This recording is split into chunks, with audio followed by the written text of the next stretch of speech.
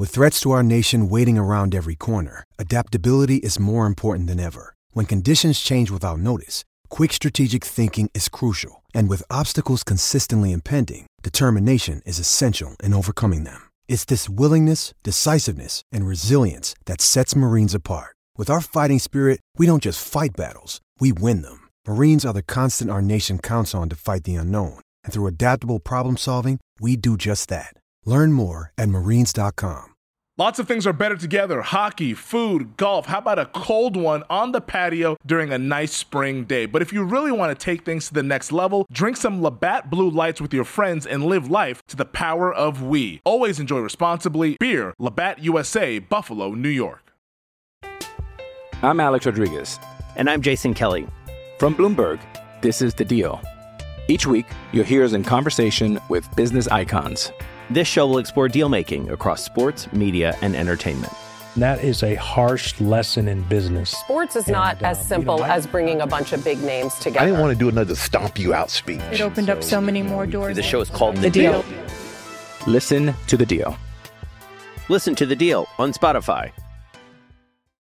Mother's Day is around the corner. Find the perfect gift for the mom in your life with a stunning piece of jewelry from Blue Nile. From timeless pearls to dazzling gemstones, Blue Nile has something she'll adore. Need it fast? Most items can ship overnight. Plus, enjoy guaranteed free shipping and returns. Don't miss our special Mother's Day deals. Save big on the season's most beautiful trends. For a limited time, get up to 50% off by going to BlueNile.com. That's BlueNile.com. This is the GM Shuffle. I don't want to hear anything about it. He's healthy. He's 1,000% healthy. Our game plan is going to be all about they're healthy and we're healthy and we're going to go play. Period. End of story. You're listening to the GM Shuffle with Michael Lombardi, presented by DraftKings and VSiN. Here is Femi Abebefe.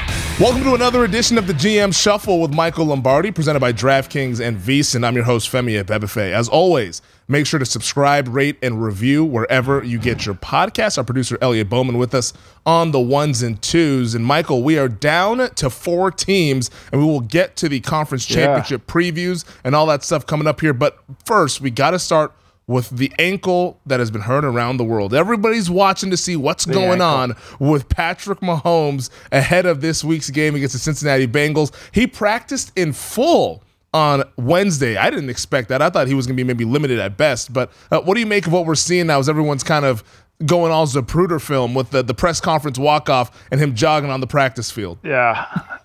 Well, there's no umbrella, man. We know that. And nobody's heard shots from the grassy knoll. You know, we haven't seen that yet. I mean, look, I went back and I went back. I watched the Jacksonville game where he got the ankle, and then I watched the next game against the Raiders where, how he played in that game, which was magnificent. I mean, I think it was, a 28-10 route.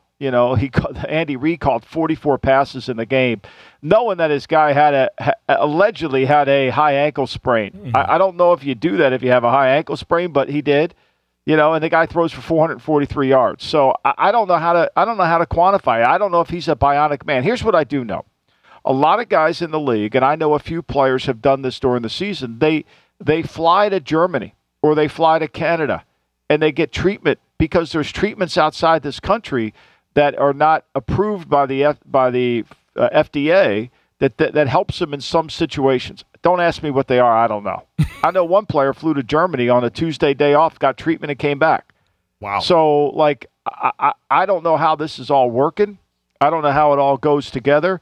But I know that it's seriously, watching him yesterday, he looked a little ginger to me, but I'm assuming, as I wrote about, he's going to be fine. What I think is interesting, because of all this kind of detective work, I went back and watched the championship game, and we'll break the game down later, but I think this is an important note. I think what was really overlooked in the championship game, Femi, and if you go back and watch it, there's the beginning of the fourth quarter, right? We had the play where he throws the ball in the first half with 5 seconds to go. He throws it out in the flat to Tyreek Hill. Tyreek Hill makes the catch, and they lose the chance at the field goal. They struggle in the third quarter, and then in the fourth quarter, at the 3rd and 3 in the fourth quarter, he gets hit by Hendrickson and Hill, And I think he got concussed. Nobody's going to say this is true. But from that moment forward in the game, he is 5 for 9 for 38 yards. 5 for 9 for 38 yards. He gets sacked 3 times. He fumbles on one of the sacks. Remember, the 3rd and 9 from the 9, which was started at the 5, he got sacked on the play before for 4-yard loss. Yep. Then he gets sacked again. He fumbles. Tooney recovers it, or else they don't even tie the game, right? Yeah. So he gets sacked 3 times. He runs twice in that situation, but he runs out of bounds, which stops the clock and allows Cincinnati a little bit more time if they actually scored the touchdown. He throws and he throws the interception. Like, I don't think he was healthy in that game. I think from the fourth quarter on, my belief, because he threw 3 passes in the overtime that I've never seen him throw before. Like, it was far and above what it was. Now, was it that hit? Was it another hit? I don't know, but it looked like that. So how he play? I think he plays with the ankle. Yeah. Do I think he could play if he's concussed? I think ultimately no, but I think that's irrelevant. I think he's going to play, and I think if you're Cincinnati, you can't even talk about it. Like, I don't even want to hear about it. He's healthy. He's going to go. To your point, he looked like a completely different quarterback in that fourth quarter and overtime of last year's AFC Championship game. And guys have had bad games and all that stuff. Like, it's expected every now and then. But for Mahomes, compared to his typical standard, he was well below that in the fourth quarter and overtime, and they ended up losing that game 27-24. I mean, the drive in OT, because I think people forget that the Chiefs got the ball first, and all the complaining about the whole overtime rules and all this stuff. It's like Kansas City got the ball first in that overtime, and Mahomes was just dreadful on that first series. Eventually throws the interception on third down. But he was dreadful in the fourth quarter. Yeah. I mean, he was dreadful in the fourth quarter. He's got a first and goal. Remember, in that fourth quarter, when they get the ball back down 24-21, right? He starts that drive off, and basically he throws a 5-yard pass. He throws an 8-yard pass. The biggest play of that drive was he threw about a 4-yard pass to Kelsey in the seam, and Kelsey ran for 18 yards. They basically ran the ball in that drive. Like, there was something wrong with them in that drive. Like, they knew it. They got first and goal at the 5. They ran that inside shuttle pass on 3rd and 2 that Kelsey barely got the first down on, remember? Mm-hmm. And then they had first and goal at the 5. They run it with McKinnon. He doesn't get it. On second down, he's scrambling around again. And typically he makes plays when he's doing this. He doesn't get it. So it's second down. He gets sacked for 9-yard loss. So now it's 3rd and 9 from the 9, and he goes back again. They rush 3, and he gets sacked again and fumbles, and they kick the extra point. Then he throws 3 incompletions. To me, like, I don't care what anybody tells me. I watched that game again this morning, and I think he got concussed on that. I really do. And on that third down that you're talking about, I don't think he would ever admit that. No, that he can't. I don't think he would ever admit that. Yeah, that he can't, because the league would investigate the organization and all that stuff. There's no way you can admit that. But with that third down play that you're talking about, 3rd and goal, I mean, he held the ball for forever. If I remember correctly, like, he was just dancing around back there, 3-man rush, and then eventually gets sacked and fumbles the football. So it just looked horrendous from what he was doing. And you would have thought he would have thrown it out of bounds, and then he fumbles. I mean, I don't think his mind was working like we know his mind works when he's healthy. That's all I'm saying. I mean, because he played uncharacteristically in the fourth quarter that entire game. I don't think he's going to play. Now, I do think this ankle is going to, if I'm Zach Taylor, here's what I'm telling the team. On Tuesday morning, on Wednesday morning staff team meeting, I'm saying, I don't want to hear a fucking word about the ankle. I don't want to hear anybody talking about it. I don't want to hear anything about it. He's healthy. He's 1,000% healthy. Our game plan is going to be all about they're healthy and we're healthy and we're going to go play. Period. End of story. Because it don't give anybody an excuse or a letdown. Believe he's healthy. Mm-hmm. But here's what I will say. The way that Kansas City has protected against Cincinnati in the 3 games, it hasn't been great. And the edges of Cincinnati have won against the tackles of Kansas City. So if he isn't 100% with the ankle in terms of quickness and plant off of it, we'll know quickly. Not to make you a doctor or anything, none of us are experts in that field. What percent do you think he's at? I mean, he's practiced in full. Obviously, he was hobbling on Saturday. I can't even imagine it. Like, if he has a high ankle, like, high ankles are 4 to 5 weeks. Yeah. Like, I don't know how he's doing this. Then he didn't have a high. Like, I don't know. I'll ask you. When Pollard got hurt, Mm-hmm. I thought Pollard's hit was less than Mahomes' hit.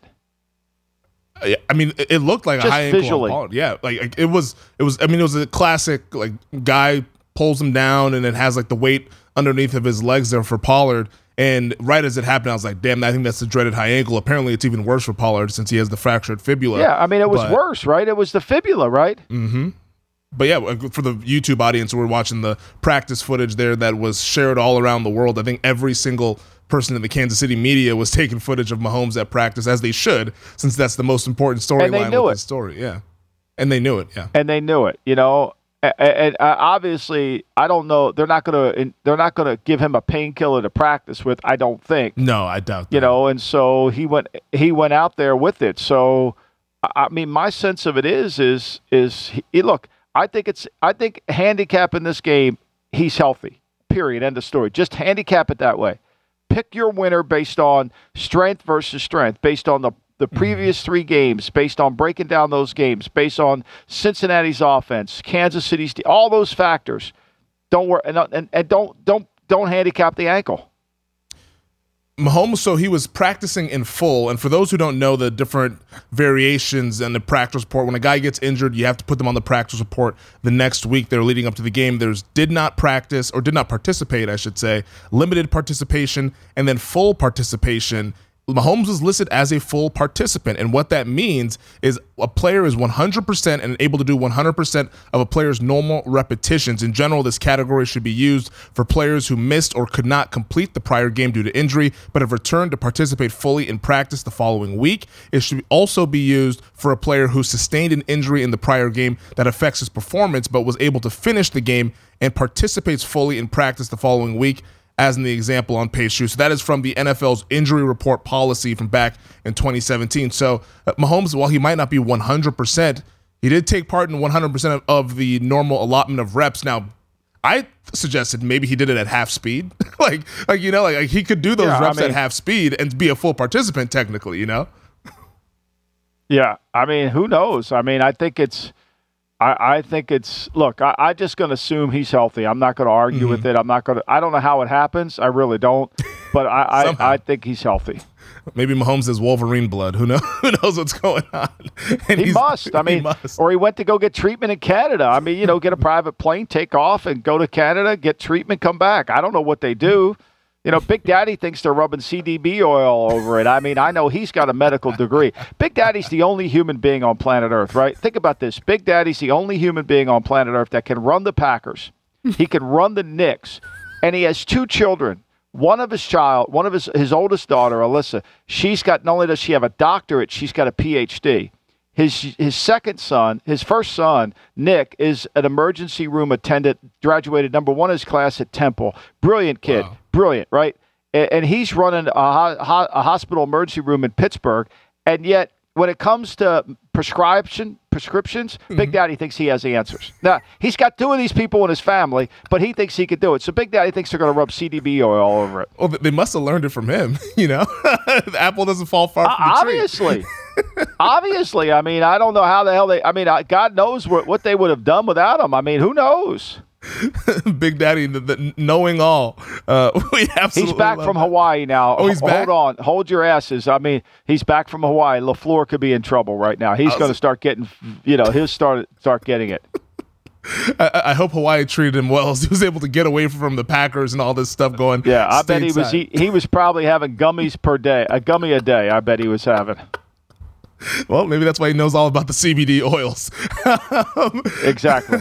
Speaking of vacation, I don't know what Tom Brady's been up to. I don't think he's been on vacation. He's been on his podcast, the Let's Go podcast. And here's what Brady had to say when Jim Gray, the co-host of his podcast, asked him about his future and when he might make a decision on when he returns to football. Tom, you're leaving everybody guessing. You've said you'll take your time. Do you have any type of a timetable as to what you might want to do regarding your football career? Jim, if I knew what I was going to fucking do, I'd have already done it. Okay? I'm taking it a day at a time. I love it. I sense you're antagonized by the question. You're scratching. It's only the question that everybody wants to hear. You're scratchy. I appreciate your asking. Thank you. I can tell.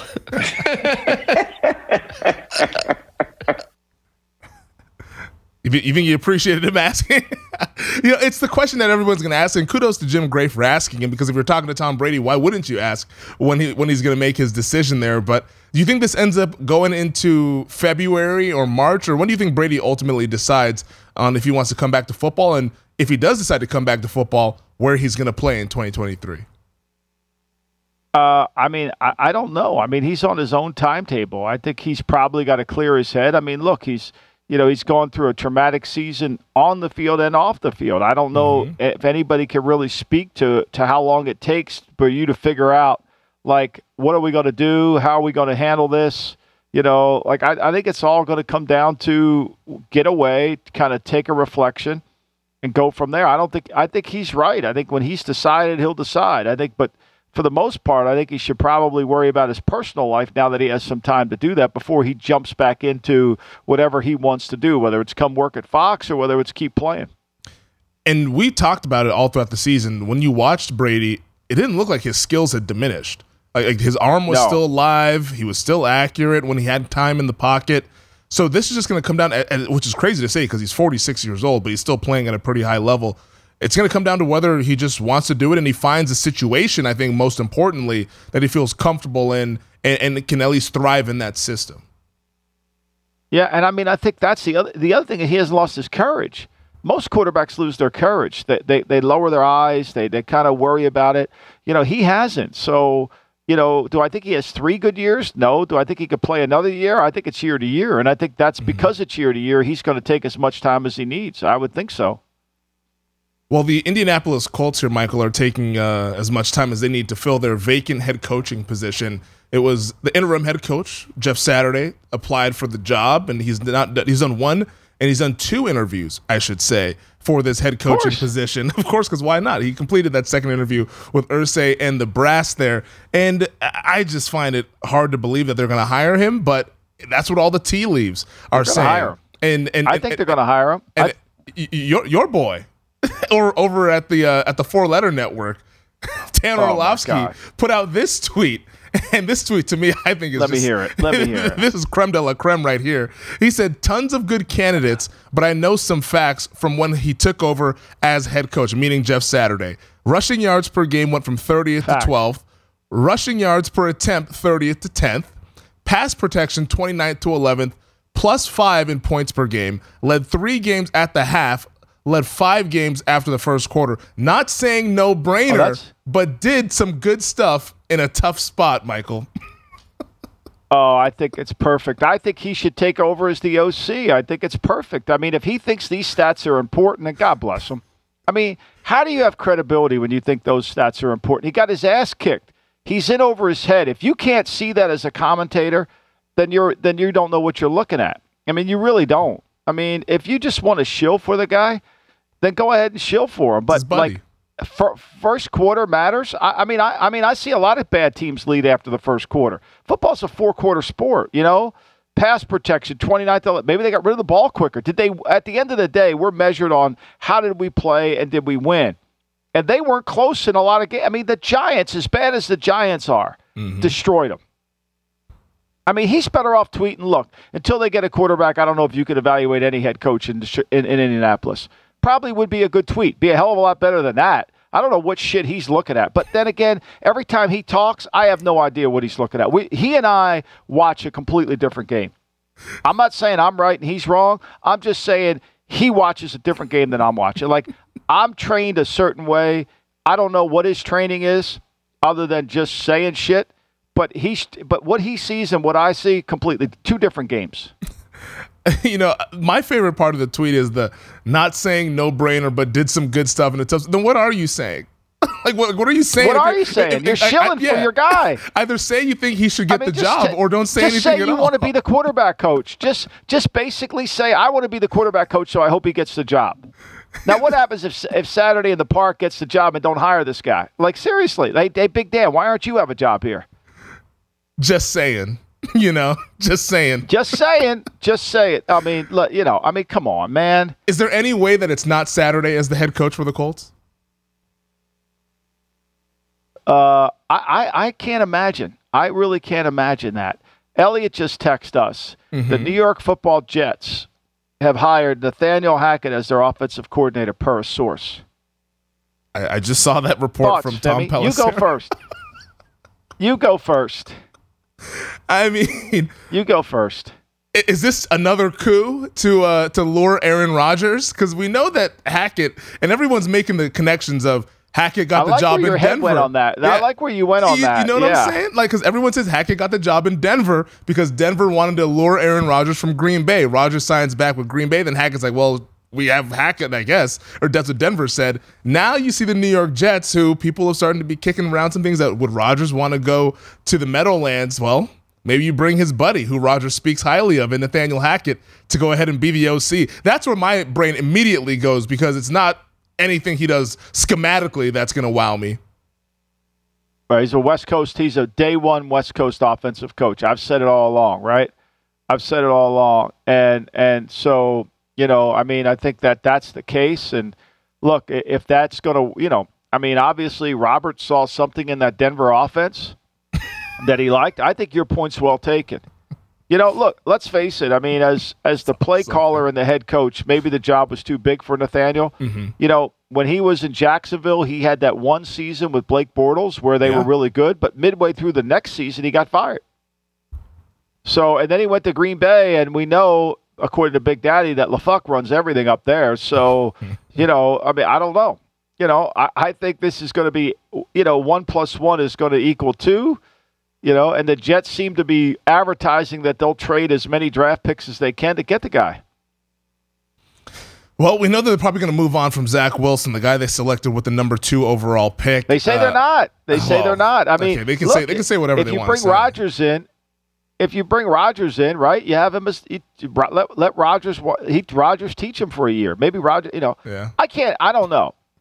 I don't know. Rodgers and Wilson are close. I mean, it sounds like Rodgers has kind of been a mentor for Zach Wilson. Now, I don't know how that's going to hold up if Rodgers joins the team and see that. But, hey, Joe Namath said that Rodgers can unretire the number 12 there for the New York Jets if he wants to come on down and wear gang green. We'll see if that happens. But Hackett going to the Jets to be their offensive coordinator, per sources, that according to Tom Pelissero over at the NFL Network. But the Jets aren't the only AFC East team that has a new OC. I think the bigger hire is going to be there at the – I think the bigger hire at the Jets is going to be who do they hire for their OC offensive line job.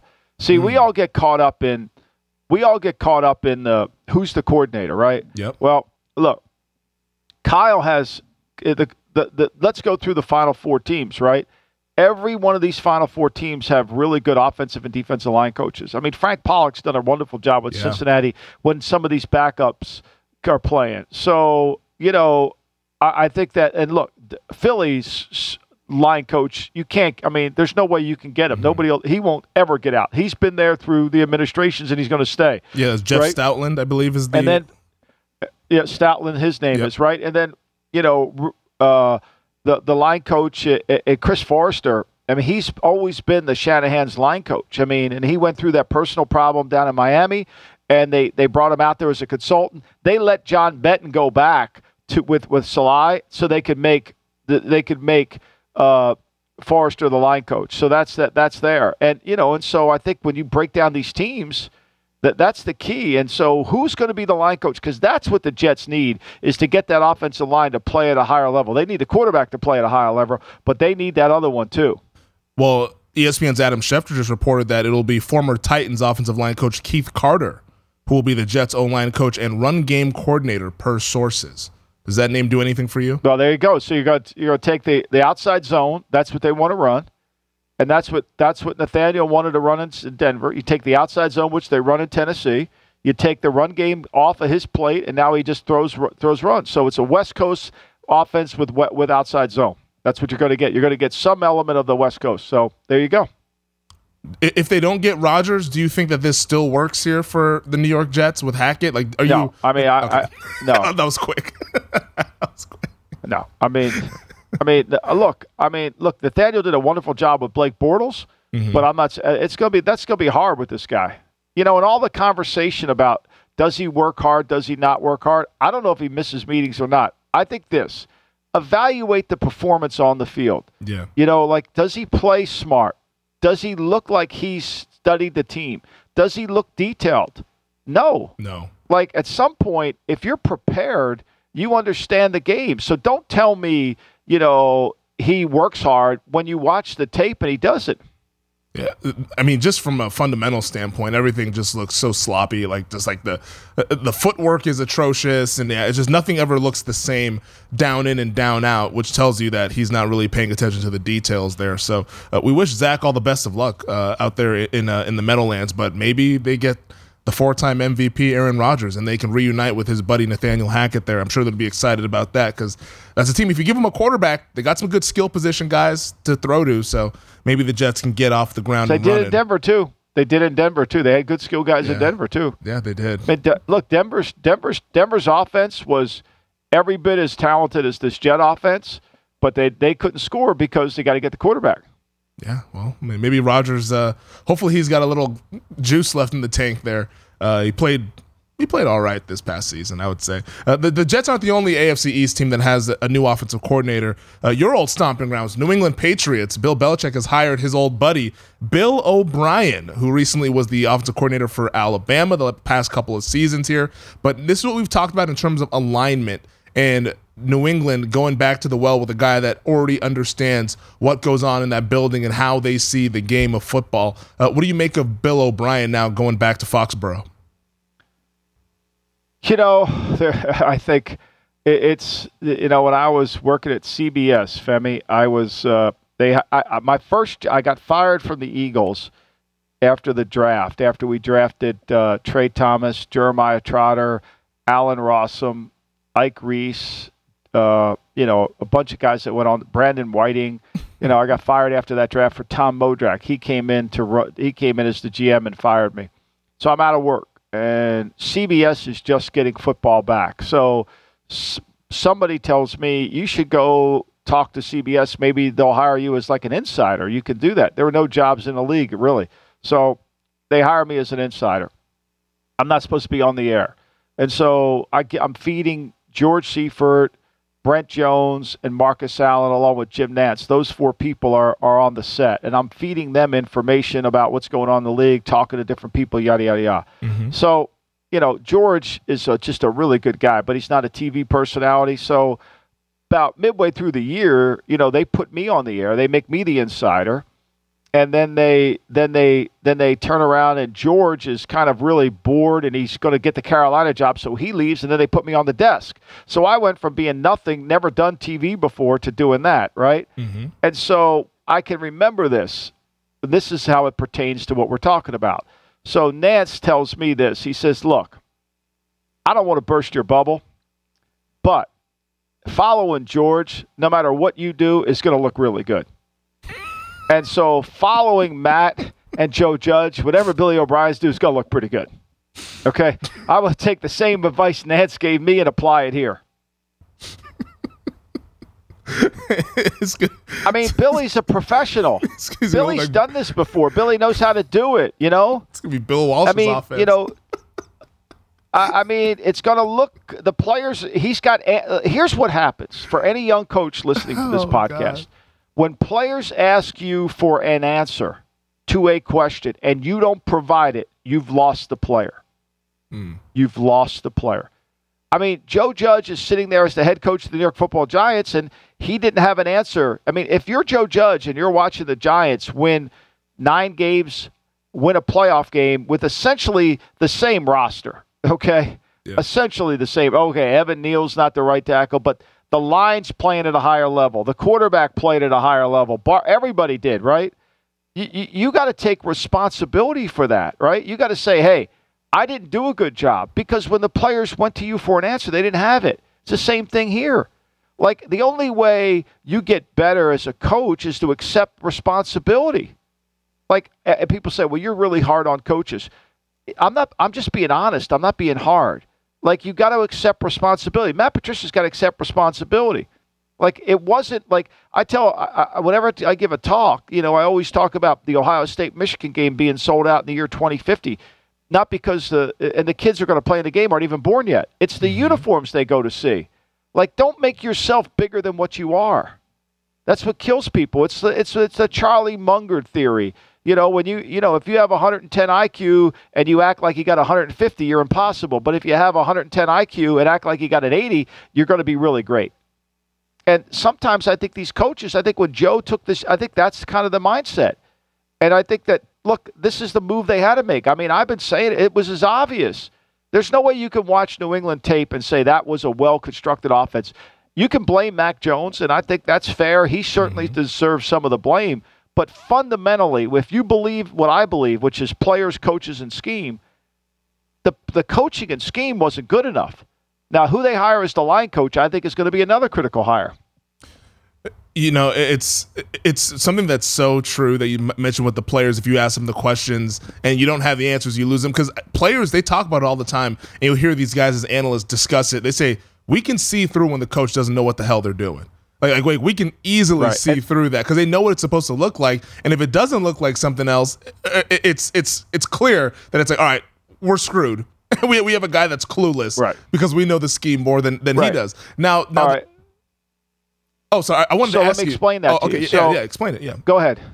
No. Well, you asked me the question. Go ahead. Well, I wanted to ask you, though, because I'm sure there are some of the detractors out there that'll be like, well, here comes Belichick hiring another person from the New England scheme here and not really going outside for ideas. Do you put any stock into, all right, maybe this has kind of gotten a little stale, or is this really just that it needs to be this sort of a fit for them to have success? I think what they'll do is figure out what they have. I think that there's certain coaches that are the great Bill Berman was telling me this the other day. He listened to our pod on Monday, and he's like, you know what it's like? He said it's like chefs and cooks, right? Mm-hmm. Certain guys are chefs, certain guys are cooks, right? And the cook can prepare the meal. The chef knows based on the recipe and has to do it that way. The chef, you can give him anything, and he can make something really good. I mean, Artie Bucco was a chef. Remember that scene where he's got, well, you didn't get to this episode, but he's got the shit kicked out of him by Benny, and he's got his arm in a brace because Benny put his hand in the tomato sauce, and he's making rabbit based on what he has in the kitchen. He's a chef. I mean, they can create something from what they have in the kitchen. Same thing with coaches. That's ultimately the way that you become a good coach is, what do I have? How do I make this work? And I think that's what Billy will do when he gets there, and it'll be kind of tied together. It'll be will it be elite? I don't know. I don't think Alabama's offense was elite, but it's going to be better than what they had. And if the line coach is better and Billy's better, they're going to be better. There's no denying it. They're going to be no better. And so, but what happens is when you steal plays, when you sit there and borrow a play from a team, and you don't understand when the play breaks down what you need to do to fix the play, right? When you don't understand that, and then the players say, well, what happened? And you don't have an answer, you lose them. So Walsh hated play stealers. He hated it because he said that's why you can't steal the play. Because if you don't understand how the play breaks down, you're not going to be able to give the answer to the players.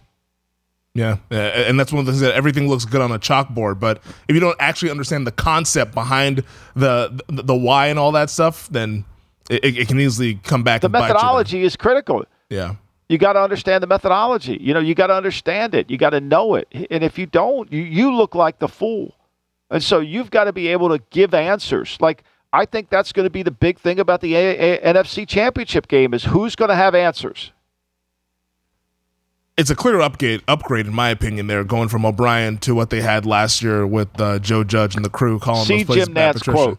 Yes. See Jim Nantz quote to Michael Lombardi. That's an excellent story, by the way. I learned so much on that show. I can remember one time I'm sitting there doing a segment, and I'm sitting there doing it, and I'm talking about all the GMs shuffling around in the NFL, and Nantz grabs my arm, and I'll never forget it. Greatest advice I ever got in my life. He grabs my arm and says, Michael, let me tell you something. This shit is really, really important to you, and you love it, and I understand why. But the little old lady who's sitting in Des Moines, Iowa, watching the game and watching this show, she cares about three things: who the coach is, and who the quarterback is, and can her team win. She could give a shit about the GM. And she's right. And he's right. And ever since that day in 1998, when he told me that story, I've always believed the GM needs to stay in the background. That's excellent advice. The great Jim Nantz will be on the call for the AFC he's Championship the game. The wordsmith. He most definitely Hello, friends. is. Hello, friends. Golf season's back up and running, too. We'll get Nantz every weekend now here on out. Michael, let's take our first break. On this other side, we'll do some exit interviews for the teams that got bounced out in the divisional round.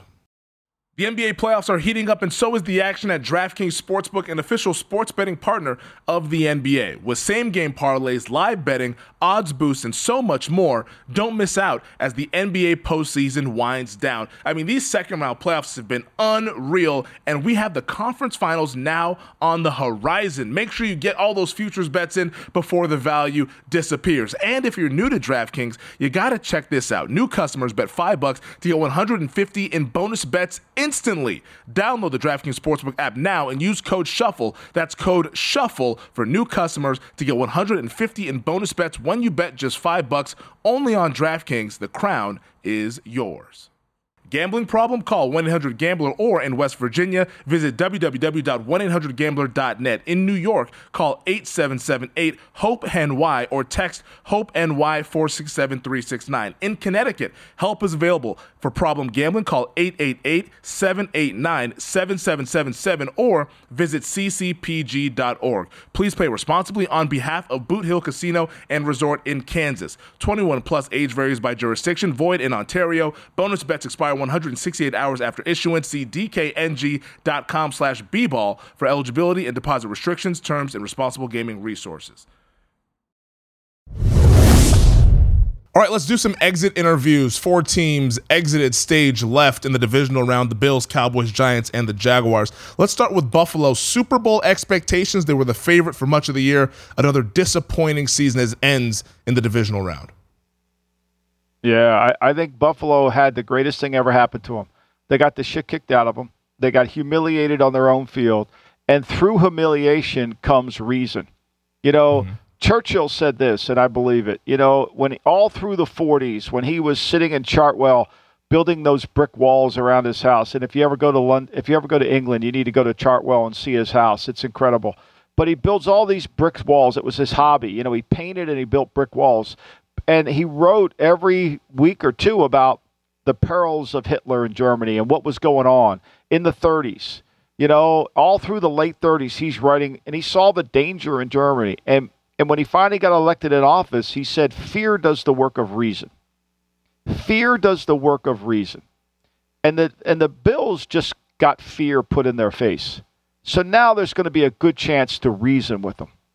And so now Brendan can sit there and say, yeah, look, I know we got a quarterback, and we're the only team that besides Kansas City that's in the Final Four that paid their quarterback, and we haven't gotten there. So we're going to have to figure out, we got a quarterback, we've paid him, and we're limited to the cap. We're going to have to figure out how we do this, how we're going to player develop. But we got to be able to, A, adjust our scheme so we get bigger on defense, B, find younger talent in the defensive front. We got to find a blue-chip defensive line. We got to find one. And it wasn't Ed Oliver the other day, and it's not the 2 kids we drafted, you know, Rosario and Boogie Basham from not those guys. We got to keep finding guys. And that's how we're going to get this better. And then number 3, I think we really got to sit Josh Allen down and say, okay, we got to run an offense that takes some of this loose play skill off your plate that we can actually operate with. And that starts with building a better offensive line. I mean, Roger Saffold, I haven't thought was a very good player for a while, but everybody keeps signing him. I don't know why. Deion Dawkins, you know, is a good player. Is he an elite player? I mean, he might go to the Pro Bowl. I don't really give a shit. The right side of the line, I mean, I think it starts up front. Yeah. It's just taking a little bit off the plate of Josh Allen, I think, is how you go about this offseason if you're the Buffalo Bills. How about the Dallas Cowboys? I have 2 questions for you, Michael, on the Dallas Cowboys. The first one, can we put to bed all the Mike McCarthy head coach stuff and all that stuff? Like, he's going to be the guy. And then the second one, can the Cowboys win with McCarthy and Dak Prescott as the head coach and quarterback? Can they win big? I think what they have to do is, I think there's a feeling I have that I know Kellen Moore's up for the head coaching job in Carolina. You know, it's him, Frank Wright, or Steve Wilks. And I think, but maybe by the time we're done this pod, they may make an announcement. I think it's down to Wilks and Reich. I heard it. Reich is the leader right now. I don't know. It's kind of hearsay, so you got to be careful. But I think that McCarthy would rather have Brian Schottenheimer calling the game. Really? I think he'd rather have Brian Schottenheimer call. It's closer to his than it is Kellen Moore. I think 5 coaches are off the staff. I mean, if the offensive line coach, Joe Philbin's gone, Skip Pete's gone. I mean, they didn't renew a bunch of coaches' contracts. Yeah. So and some of those guys were McCarthy guys too now. I mean, Philbin's a McCarthy guy. So that's going to be interesting to see how that goes. To me, I think if you're a Dallas fan, as you are, and John Goulet and Dave Ross and every Bill Berman, I think the reality of it is look, this is going to be Tony Pollard's team, and we've got to be able to build a team around Pollard. Again, we gave Dak all this money, but we're going to have to find young talent because we paid him. He's not going to take a pay cut. But we can't win if we're devoting all the cap to a guy that makes too many mistakes. And there's a reason he makes too many mistakes. Kellen Moore doesn't get blamed for his mistakes, and the coach does have to assume some responsibility when the quarterback makes too many mistakes. You got to know what the quarterback's good at doing and what he's not. So I think that's the way to go. I think their window is tight. They're going to have to pay Mekhi Parsons, right? Yeah. Their window is tight, and they're going to have to make the run now. And I think they're going to have to make it. They got to re-sign Pollard. They're going to get rid of Zeke. They got to redefine their team, redefine their scheme. Yeah, or at least bring Zeke back on a much cheaper deal. They can't have him be on the cap hit that he's currently at because that's not conducive to team building. They're not going to. He's coming back cheap. I mean, yeah. I think he wants to be that's there what too. the cap forces you to do. The cap forces you to make hard decisions. But I think they want Brian Schottenheimer to be the. I really do. If I can't prove this, I just all hearsay. But I think that's what they want. If Kellen Moore doesn't get a head coaching job, do you think they would still make a change at OC? I kind of get this. I mean, I think McCarthy wants Schottenheimer. I think that's kind of like to me, it's like I think that's the case. Yeah, because he's think to me, look, my problem with Kellen Moore is simply this: is he doesn't incorporate the game like we talked about. 3:08 to go in the game. You start the drive 1st and 10. You can't punt, not because analytics says you can't punt. You can't punt because they got the best inside the 20 kicker. The guy's got 32 kicks inside the 20. The Eagles only have 17 as a team. So if we get this ball back with no timeouts left, we are going to have it at the 10-yard line, the 5-yard line. What's the odds of us doing that, scoring 8, going 95 yards versus going for it on 4th and 10? But we shouldn't have to go for it on 4th and 10 because McCarthy should have said to the coach, look, we got to get a first down here. We're not punting. Let's get a first down. Let's call something. We get 4 yards so we're not in the 4th and 10. Yeah, it's going to be a really, really interesting development if they were to make a change at OC there. Schottenheimer has been like an analyst consultant on the staff here this past season. Hasn't really been calling anything. So if they make that move, that'll definitely raise some eyebrows in the Metroplex. How about the New York Giants? The Giants we saw Saturday night, big gap in the talent. How do they kind of shorten that gap here and then compete a little bit going in the 2023 season? I think if you're the Giants, you got to understand how are we so bad? And what do we have to do to avoid becoming bad again? Yeah. And I think if you're the Giants, you have to be really careful to guard against the bias that permeates through their organization, which is we drafted them, we love them. Mm-hmm. The sunk cost fallacy. I think they've got to be really careful. Do I think they should sign Daniel Jones back? Yeah, I do. Would I sign Daniel Jones at a certain number? Yeah, and I would be a hard ass about the number. Because I think if you look around the league, as good as Josh Allen is, they can't get to where they go because they're paying him too much money. Dak Prescott, they can't get to where they're going. The Eagles are paying Jalen Hurts no money, and they built the team around a quarterback on a rookie deal, right? Mm-hmm. Your team that you built around the quarterback on the rookie deal sucks. You could play the Eagles 10 times, you're going to lose by 10 times. It's a fact. That game wasn't close. The game in the Meadowlands wasn't close. The only game that was close was the game that screwed me up was the game at the end of the year when Davis Webb played. Mm-hmm. Where the Eagles had a win, but they really, they kind of tiptoed around it. So for me, the Giants, if I'm John Mara running the team or Joe Sheehan and all those guys, Brian Daboll, I'm saying, look, we have to do a better job evaluating our own roster, and we've got to put the right value on our players. if the Giants were in the home lending business, they would have been in foreclosure because they extend loans to players well and above. The Giants the reason they went 5 years without winning is because they paid good players like great players. Mm-hmm. You could never overpay a great player. When you overpay a good player is when you get in trouble. And to me, that's the Giants have to say, we won with Joe Judge's roster because the coaching was really good. Mike Kafka, the line coach, Brian Daboll, Don Martin, everybody. We won because of that. If we don't improve our talent level, next year we'll be 6-10. We'll be 6-11 if we don't, because we're going to play a harder schedule. People know how we're playing. Mm-hmm. We're going to have to change how we play. Yeah, we'll add a better player here and there, but it isn't going to offset who we really are. And we'll see if they can keep that coaching staff together. Mike Kafka and Wink Martindale both getting head coaching interviews. We'll see if those guys remain in the Meadowlands. Finally, the Jacksonville Jaguars, a hell of a second half of the season there as they win the AFC South. Now building on Trevor Lawrence heading into year 3. How do they kind of take that next step up and try to join the Cincinnatis, the Kansas Cities, and the Buffaloes of the world? Well, first of all, if I were Doug Peterson, I would have Jim Collins come in and talk to the team. Who wrote the author of Good to Great. Mm-hmm. I would pay whatever it took to get him to come in there, and he would be the first guy that would talk to the team and understand exactly what it's all about, how you make that leap.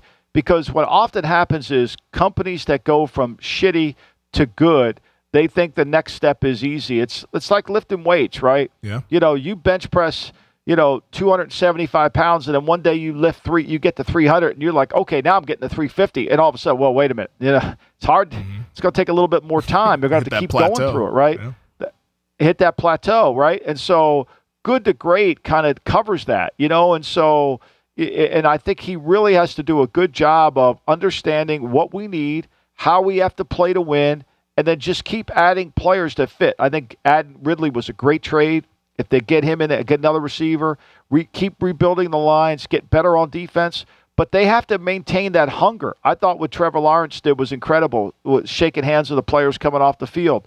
They're going to need that leadership, and they're going to need that competitive stamina that they're going to have to be ingrained into these players, that we haven't done shit. We haven't done shit. Like, we got to get to great. We're just good. We got to go further. It's not going to be easy either because, you have Mike Vrabel and that Tennessee team. They're going to rebuild and try to get back to it. And then who knows what Houston does. Maybe they get a quarterback, and it's one of these quarterbacks ends up popping and being a really good player. So they're going to have those teams gunning for them there in that AFC South. All right, let's take another break here, and we'll watch the tape on the other side talking Bengals defense and our buddy Lou Anarumo. Hey, it's Kaylee Cuoco for Priceline. Ready to go to your happy place for a happy price? Well, why didn't you say so? Just download the Priceline app right now and save up to 60% on hotels. So whether it's Cousin Kevin's Kazoo Concert in Kansas City, go Kevin, or Becky's Bachelorette Bash in Bermuda, you never have to miss a trip ever again. So download the Priceline app today. Your savings are waiting. Go to your happy place for a happy price. Go to your happy price, Priceline. All right, let's continue our Watch the Tape segment here with the Cincinnati Bengals defense. And a lot of talk about this Bengals defense is about the defensive coordinator, Lou Anarumo, and some of the adjustments that he makes throughout the game to trip up these elite quarterbacks here. And when you put on the film, Michael, what is it that makes his Bengals defense hard to play? Well, I think he does a really good job of adjusting the game plan out. I think he basically allows you to kind of have first and second down. He's not going to give up a big play. You can run the ball on him on first and second down. He's not going to give you a big play. He's going to play his cover 2 stuff. He's not going to engage in a man-to-man, but he's going to try to get his ends to win the game, right? Hendrickson, he's going to have to get Hubbard, those guys to win the game. I mean, they're a size speed team all the way. And then when third down gets involved, then they try to play some man-to-man with their blitzes, and then they attack your protections really well. But they do a good job of condensing the game, and they do a really good job of trying to take away your strengths as it goes along, as the game is going along. And ultimately, I think their defensive front is the key to what he's been able to do. So I think they're not complicated by no means. They're not like, oh my God, what is he doing? They're smart. They basically take the approach, look, we're not giving you a big play. We're going to play a lot better in the red zone against the Chiefs. So the first game in the first game in 2004 in 2021, week 17, they allowed 3 for 4 in the red zone. The game in the playoff, they were 3 for 5. And then last year they were 3 for 4. They don't shut you down. They take away. Now one of those drives in the red zone that they didn't score on was the throw over to Tyreek Hill, and then the other one that didn't count because they gave up the ball on this one, right? So that's a turnover at the end of the half. But the other one was the ball got tipped. I mean, Kelsey's wide open, the ball gets tipped. I just think he's patient. I think his patience is, look, I'm going to make a play. I'm going to keep pressuring you and see how long you will. And I think he feels like Andy isn't going to keep running the ball. So he's going to keep playing cover 2 safety. He's going to play cover 4, cover 2. He's going to let him have some runs. And he's going to allow his tackles. And I think his tackles, Reeder and Hill, have played really well. This front has played very good against Kansas City's offensive line. The ends have played really good against the tackles. And Reeder and Hill have played good against the guards. Tooney didn't play in the game this year. He was hurt. But he played in the championship game last year, so they're going to need him in there. But they do a good job of rushing, and they do a good job of containing the quarterback, and they have mental toughness. I mean, they didn't blink. First and goal with the 5 in the championship game, they didn't blink. Yeah, that's the remarkable part, because I thought they were about to get ran out of the building based on how that game was going. And he plays nickel. He plays nickel all the time. He understands, right? He understands that Kelsey's a receiver. Like he doesn't even pretend to believe. He knows Kelsey's a receiver. Mm-hmm. So when they're in 13, which is 1 back, 3 tight ends, right? He knows that's really, that's Kelsey's a receiver. So he's in nickel the whole game. He doesn't get out of nickel, and he'll give you the runs. He's going to give you some runs, but he's saying to himself, "We're going to play better situational football than you are." You know what's funny? He was on your boy's show, Pat McAfee's show, earlier this week, and McAfee was asking him about the ring around the rosy play that the Chiefs did against the Raiders in the final game of the regular season. And he said, hey, what are you going to do if the Chiefs go ahead and do that in this game? He says, I don't give it, to paraphrase, it was pretty much, I don't give a damn what they're going to do. We're going to make sure we cover Travis Kelce. Like that's first right. And foremost. Like they can do all the eye candy and all this stuff or whatever, ring around the rosy and whatever they want to do. But we're going to make sure we know where 87 is, and we're going to go ahead and cover him because that's the guy that can kill us. Right. And last year in the championship game, he had to deal with Tyreek Hill. Mm-hmm. So he was double. Whenever time he played one rat, he went to double. He left Kelce alone. He left Kelce one-on-one. Now he's got a double. Now he can double Kelce. And so it's a real problem. I mean, and he's really good in game, and I think he's a really good chess player. He doesn't panic, and he doesn't get caught up. I gotta have to give up, and they don't give up very many big plays. Mm-hmm. I mean, that's the other thing. When you play cover 2, when you play in that quarter, when you got a split safety, you're encouraging the team to run. You're encouraging them to run. You're saying, okay, you got a 7-man front. We're not 2-gapping, so you're a gap short. Run it. And the Chiefs kind of get bored, and he knows the Chiefs will get bored of running it, so he's trying to wear them out and patient. And then he knows the key plays that Kansas City want to run when they need to play. It's going to Kelce. It's going to sprint right out. I mean, for all the window dressing of Kansas City and that huge play sheet, they're all looking at it. You kind of know where it's all going to go when it matters. Yeah, it's going right to 87. That's their guy there. Why do you think that he's not getting head coaching interviews here? Like what's going? Because everyone keeps talking about that this week. It's like, hey, Lou Anarumo has been awesome the past couple of seasons, but nobody wants to interview him. None of the owners are looking for Lou Anarumo. Why do you think that he's being overlooked there for head coaching positions? I just think, to me, he doesn't fit the profile, right? I mean, he's not the offensive coach. I don't even know how. Let me look how old Lou is. I mean, does he need a new haircut? Like, what's going on here? Like, what do we? I mean, we'll get Barbershop over there to cut his hair if we had to.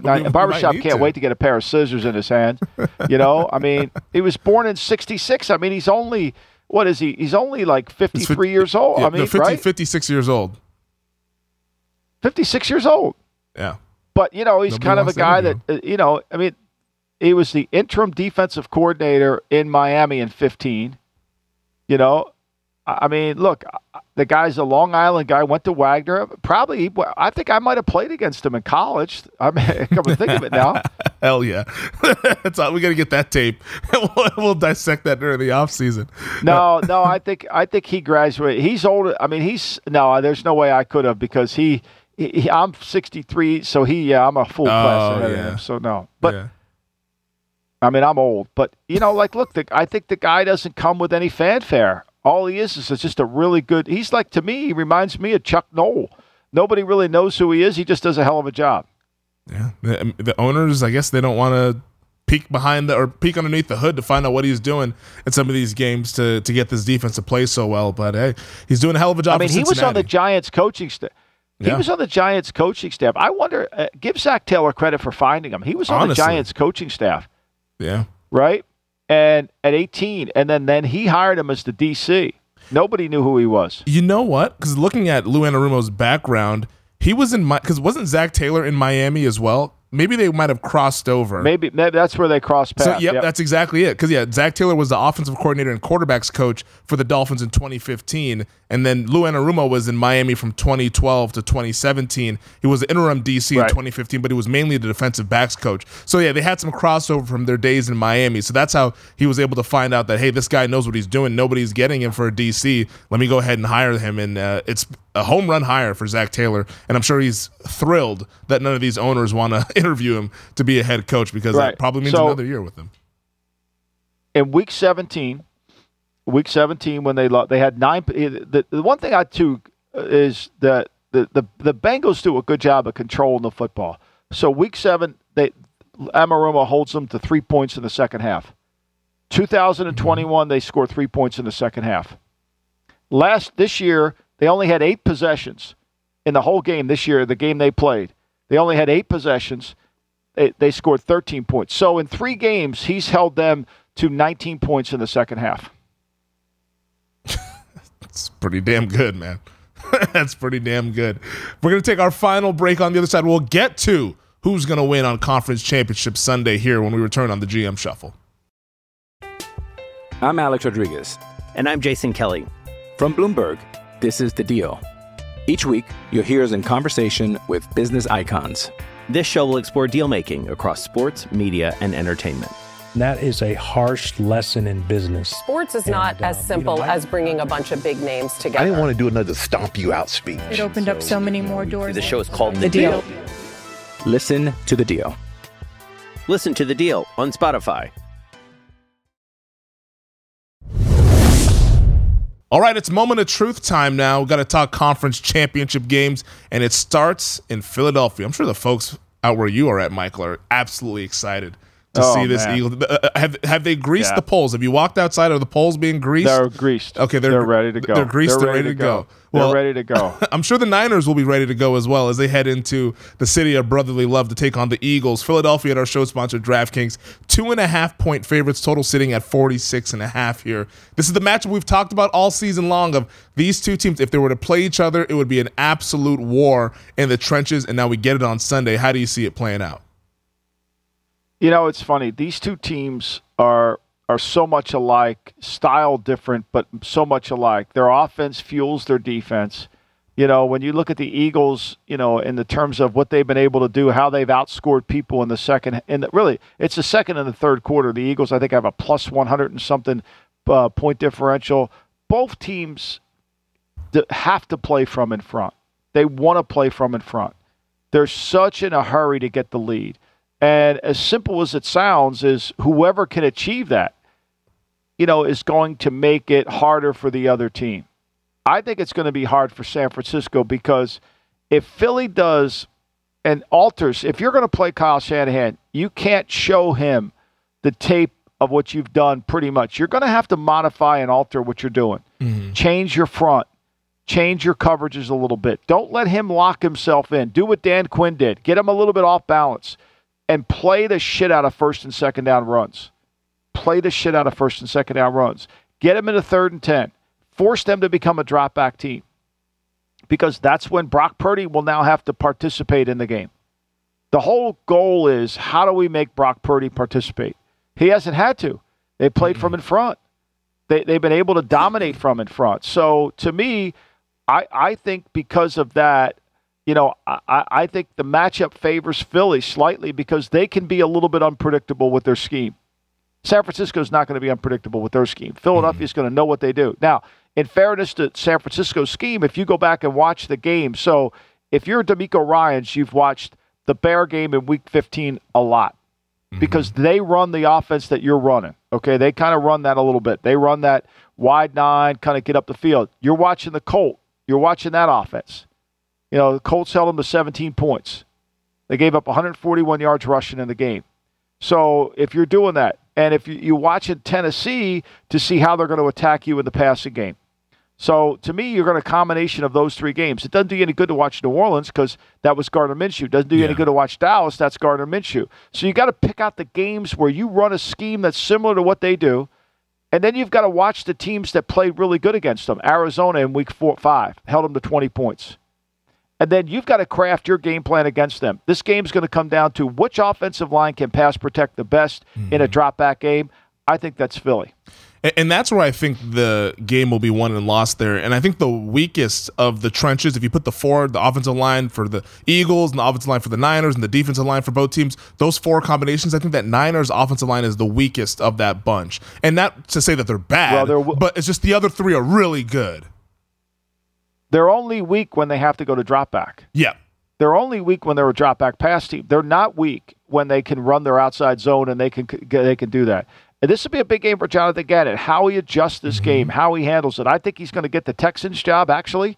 So I think this will be if you're Nick Caserio, this is a really good opportunity to watch how he adjusts it, how he handles it, how he handles Kyle, and then the in-game stuff, how that all kind of plays. Because Kyle's going to work on certain things that he thinks he knows he can get him in. And if he changes and alters the front a little bit, or he plays a double reduced front that he's, or how he wants to take away the run, I think that's going to be the key. And then the whole goal for Philly is we got to make Purdy play from behind. We got to make Purdy have to be down 10 in the fourth quarter, make him drop back, and then see if this line can hold up. If you're San Francisco, you're saying we got to play from in front.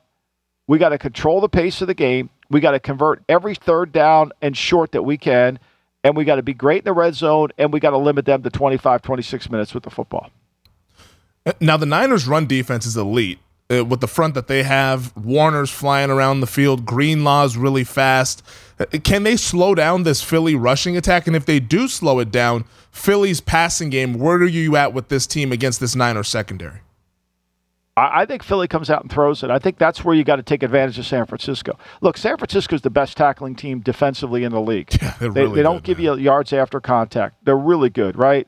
They don't give you yards after contact. They can one-on-one tackle in space. They're really good. And they're big enough inside, right? I've said all year, the San Francisco defense has the formula to attack Philadelphia. They're big inside with Armstead and Kinlaw. They can hold up in the run game with the 3 inside, and they can set the edge from the outside with all that outside passing game. I think this is going to be a game where Philadelphia takes the same approach they did against Tennessee. We're going to throw this thing early to get the lead. We're going to come out and try to make some plays in the passing game.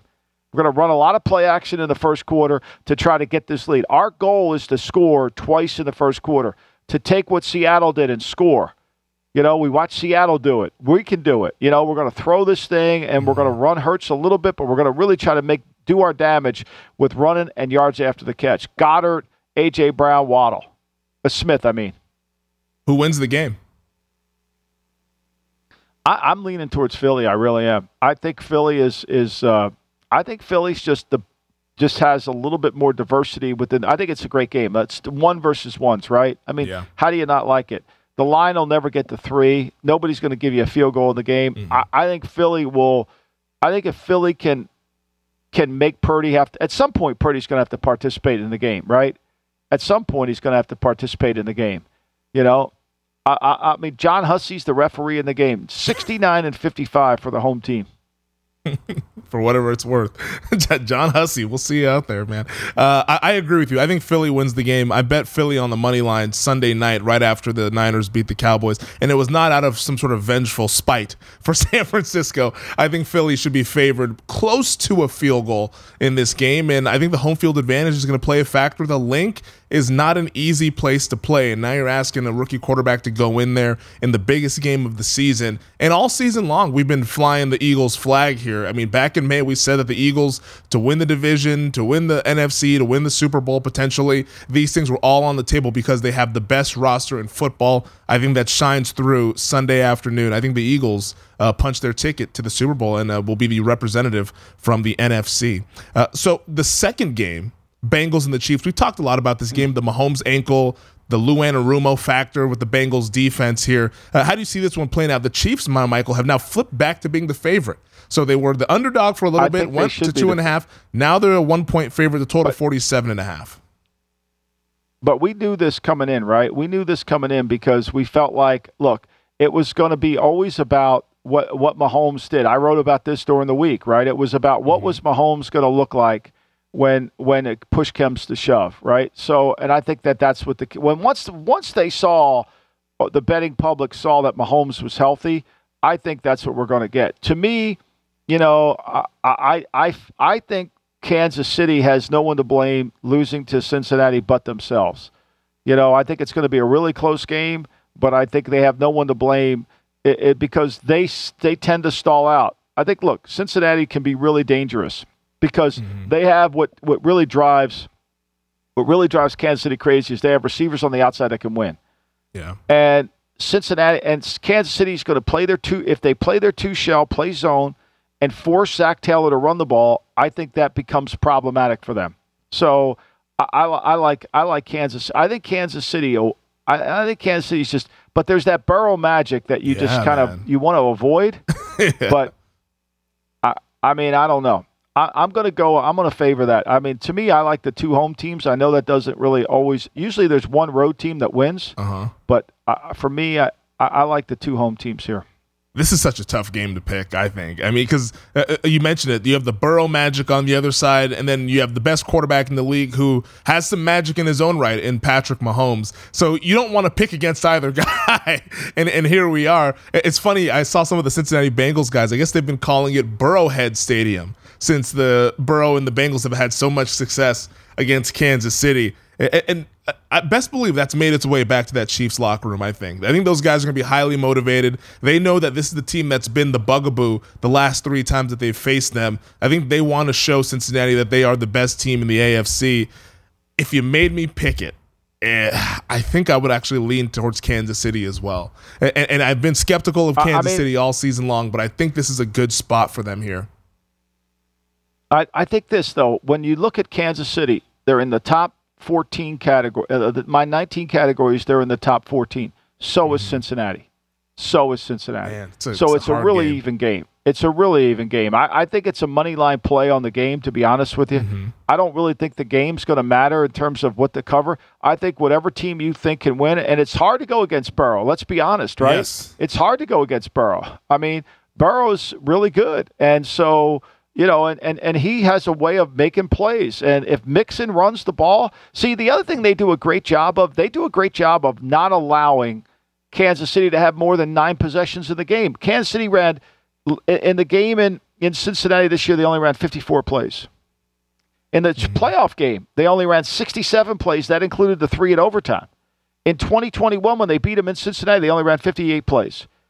They always seem to and the game this year, Cincinnati won the game because their offense controlled the game. They were able to control the game. So I think, to me, that's what I see as the difference. I do. I mean, I think it's going to be a great game. I think both games are going to be great. I really do. Yeah, it should be a lot of fun watching these games. Noon is when the game starts between the Niners and the Eagles. That's noon West Coast time. I'm sorry, I'm West Coast bias. So 3 o'clock for you out there on the East Coast, and it's 6:30 Eastern time for the Chiefs and the Bengals, 3:30 out here in Las Vegas. I can't wait for it. I think it's going to be a lot of fun, but I do think we get Eagles-Chiefs in the Super Bowl. As much as I've doubted Kansas City, I think that they've been the team, and things have broken right for them. And Mahomes, I mean, You can only bet against him for so many times. Like this guy is unreal, and he's maybe a little bit compromised with that high ankle sprain. Maybe it's not as bad of an injury we all thought, but that guy he's the real deal. And I think he adds to his legacy, I think.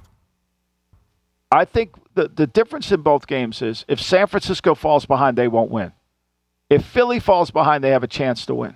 Mm-hmm. If Cincinnati or Kansas City get a lead or fall behind, either way, both teams could come back. Yep. I think there's a style that San Francisco has to play to win the game. And so for me, because they're limited in that style, I think that makes them have to play. If they play that style, they'll win. If they're able to play that style, they'll win. But if they can't come back. They're not coming back 14 down. The other three teams, I think, could come back.